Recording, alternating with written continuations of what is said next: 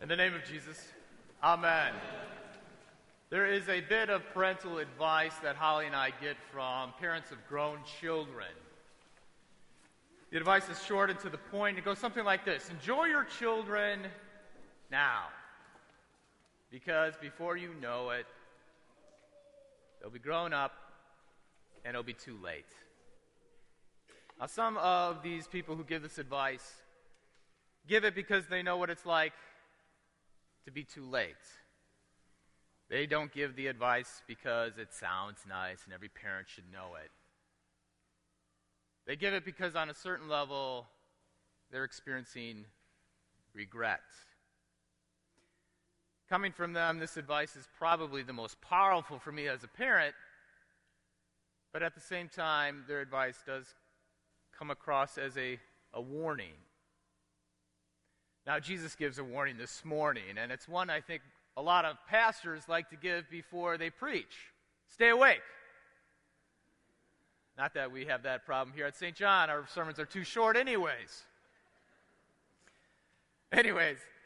Jesus gives a warning to everybody to stay awake for the end of the world when the Son of Man comes again.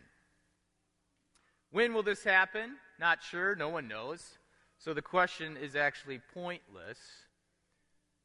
The attention isn't on the when this morning, but on the what. For the end of the world is like a man who goes away on a journey and puts his servants in charge, each with his or her own work. The man will return at any time, but the emphasis for those who are waiting for him isn't on the when, but on the what of the work given for the time in between. See, the temptation of guessing when it happens might cause one to slack off, diverting attention from what the job that they were given to do. Now, Jesus is bidding all of us to enjoy what is given for us to do now, rather than waiting to the end. If you wait until later to enjoy the work, or to say it another way, if you're waiting till later to enjoy the life God has given you, then you might find out it's too late. And you might regret that you've waited to enjoy the blessings that you have today. At this point, we might need to take a step back, though, and ask ourselves, what if we actually knew that tomorrow the Son of Man would return? That today was our last day. When your life is put into this frame of mind, it does clarify your priorities and it does focus your values. Would you reconcile with a long-lost friend? Would you tell your children or your parents or your family that you love them one last time? What would you do? But finding out that the end of the world is tomorrow might, rather than giving you a chance to do something, might only give you the chance to find out that it's too late. Those you need to make up with, would they really give you the time today? Since it's their last day too. Or would they say, listen, this is my last day. Do you think I'm really going to waste it with you? Given this scenario, is regret the only end? Well, this is where the first part of the gospel reading is so helpful. The scene at first seems a bit unnerving, but if we take a moment, we'll see that it really is a very powerful picture of hope for those who regret that it's too late. The reason it's a powerful picture of hope is because it's a picture of the crucifixion. Read the Gospels and you will find out on Good Friday that the sun is darkened. The stars fall when the temple curtain is torn, and the heavens shake with earthquakes. And then, as the Son of Man is lifted high on the cross, you will see him coming in the clouds. Just imagine for you in the front rows if we didn't have a roof, looking up at the crucifix.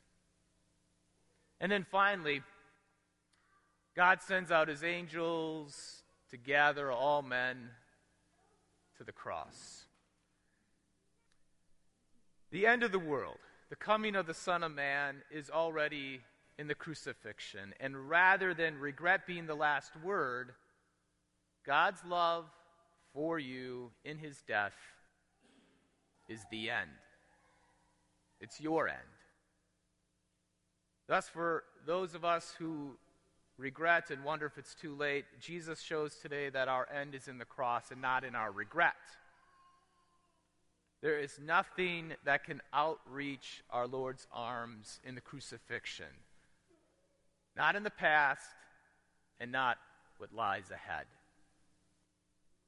See, with Christ's love as our end, as the end, we who are given something to do, as it says, each with his own work, can enjoy life today. First, there's no anxiety about tomorrow because our Lord's love always precedes us, and we are not worried about yesterday because the sins we've committed or the gifts we haven't enjoyed are forgiven. And because of God's forgiveness, life today will change.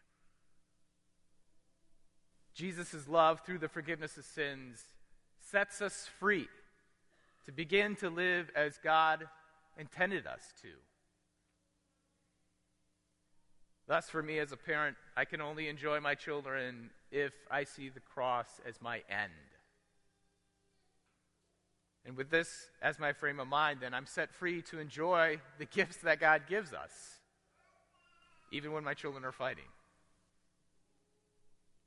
And for you, with the cross as your end, regret doesn't have to lead you. Rather, God's love will. And with his love at the end, everything changes for you today.